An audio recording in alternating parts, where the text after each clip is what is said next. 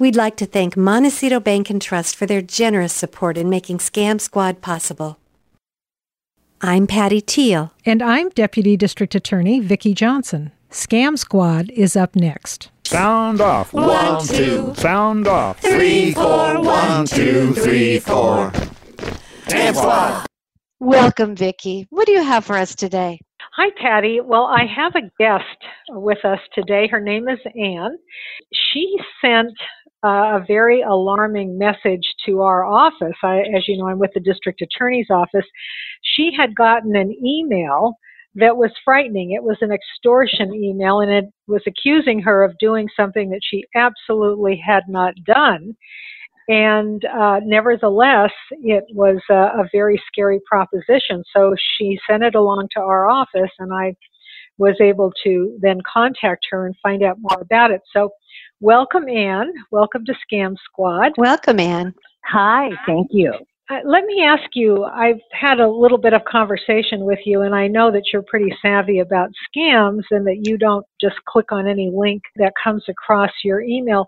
But how did this particular email catch your attention? Well, I received the email, and on the subject line, it said alert for, and then it used a common passcode that I have used in the past, and then a hyphen, and then my first name, Ann.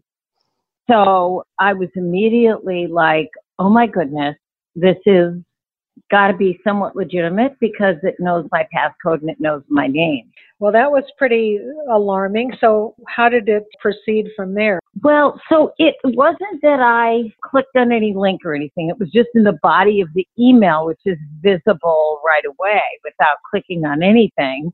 Okay. And so I started reading, and it says my passcode, and then it said, this is your passcode. Are you wondering how I happen to know about this?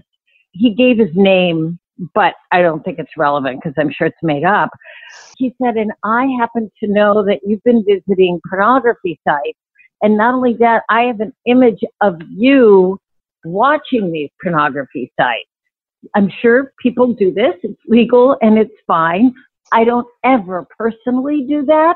So I thought immediately this is a scam. But I was nevertheless shocked that they had my name and they had my passcode. That is scary that they have your password. Yes. So what exactly did he say to you?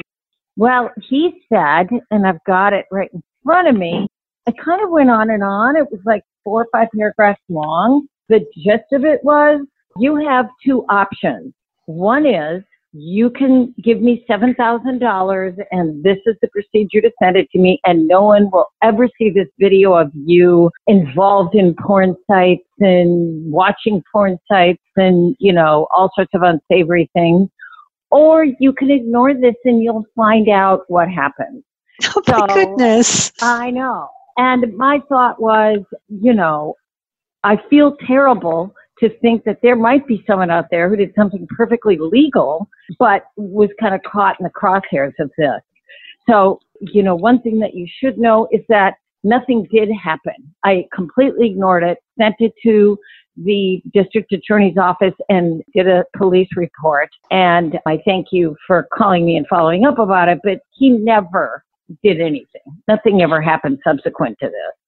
So I was reading this message that you got, and not only did he accuse you of visiting these porn sites, but he said that he had somehow gotten into your computer and was able to record you supposedly watching these porn sites. Right. And then, or he said he had actually created some kind of a split screen video where half of the screen was showing the pornography and then the other half of the screen was showing you watching the pornography. Of course, there was no way he could have done this. Nevertheless, it was fairly alarming. And I thought it was interesting how he wanted you to pay. He said he wanted you to pay with Bitcoin. Oh, God, that's right. Yeah. As I was reading through the email, he also said he was able to get into your contact list And the threat was that he was going to show this video to all of your contacts, friends, family members, family, employers. friends, co-workers. Yeah. Yeah. So that's pretty alarming. I'm curious, Anne, do you use Bitcoin? Because most people don't. I think it's very interesting, but do you think he somehow knew that you used it, or was that just a shot in the dark? That was a shot in the dark, I think, because Bitcoin is probably untraceable. He probably thought, if I was frightened by this, I could have maybe written him back and said, oh my God, I don't have Bitcoin. So I don't know, but I mean, I imagine the second, my guess is they have tens of thousands of these letters that go out. And if they get one hit, where somebody kind of panics and says, oh yes, I'm guilty. If my wife finds out, that'll be the end of me, or my husband or whoever. So it's just one of those things that they do in the hopes that one out of probably a numbers game of some sort. Yeah. I know that sometimes we've seen these before, and I know that sometimes the threat is, I know you're having an affair, and I'm going to expose you to friends, family members, your spouse, etc. Sure. So that's a pretty frightening email to get. When I was reading through this, there were some red flags, and I wanted to point those out. Okay. One was time. He was trying to rush you. He was telling you have 1 day to reply. 1 day. So he was trying to pressure you into responding before you had any time to really process this and think about what you were doing. And he also told you to keep this private. And this is always a red flag. Don't tell anybody, because of course if you tell somebody, then they're going to say, oh, wait a minute, this is a scam. Don't fall for it. Just so our listeners know, if you get one of these emails, there are some red flags. And this definitely is a scam. As you pointed out, you did not respond. Nothing happened to you, because the truth was he hadn't been able to detect you entering porn sites. He didn't have a video of you. This was all just a big story.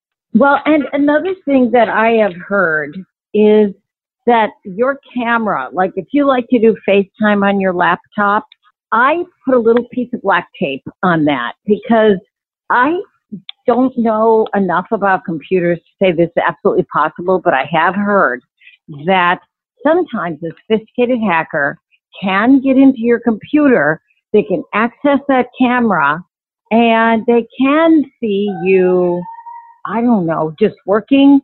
Maybe you're around the room and you're changing clothes. I mean, any number of things. So I've always put a little piece of tape over that. If I want to do FaceTime, I can just take it off. But I think people should know that that is something you can do to kind of protect yourself and not leave yourself vulnerable to any, buddy who's trying to frighten you or peek at you. Since there are, programs that allow other people to get on your computer, say you need some sort of technical help or something, I imagine if you were a sophisticated hacker, you probably could do that. So that's great advice. Yeah, that's a very good advice, and honestly scary when you think about it, that somebody can be watching you and you have no idea they're watching you. Yeah, exactly. So again, I felt really fortunate that I knew that there was no way any of this is true, but anybody who might feel vulnerable as a result of one of these kinds of accusations, it's not against the law, and it's still a good idea to inform the police, because 99 times out of 100, or much smaller percentage than that, people are just making up this information. They have nothing on you. Exactly. Yeah. No, this is definitely a scam. And I really want to thank you for being willing to come on our show and talk about your experience, because this will be a warning to other people. If they encounter something like this, it won't be as frightening if they know that this is something that's happening out there. So we really appreciate you telling us about it, and we appreciate the tips that you have in terms of how to deal with something like this. You did exactly the right thing. You called the police. Oh, thank you. Well, Yeah. and I got to say thank you guys for getting the word out there, because I think it's a very scary world of technology. Thank you, Ann. And the scammers are just always thinking up a new scam. And as you said, it's a numbers game. They figure if they scare enough people, somebody's going to fall for it. So thank you very much for the warning. Well, great. Well, thank you guys. I think that's it for today. I'm sure, Vicki, you'll have another scam to tell us about next week. I'm afraid I will, Patty. Just keep them coming.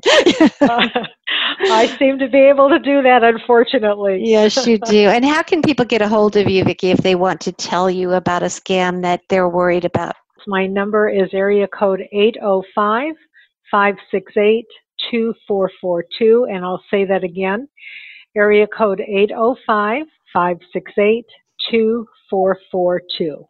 Thank you so much, Vicki. Thank you, Ann. Bye-bye now. Thanks, Patty. Thank you. Bye-bye. Bye-bye. Thanks for tuning in to Scam Squad. To re-listen to today's episode and for past shows, visit hub4humanity.com/scams.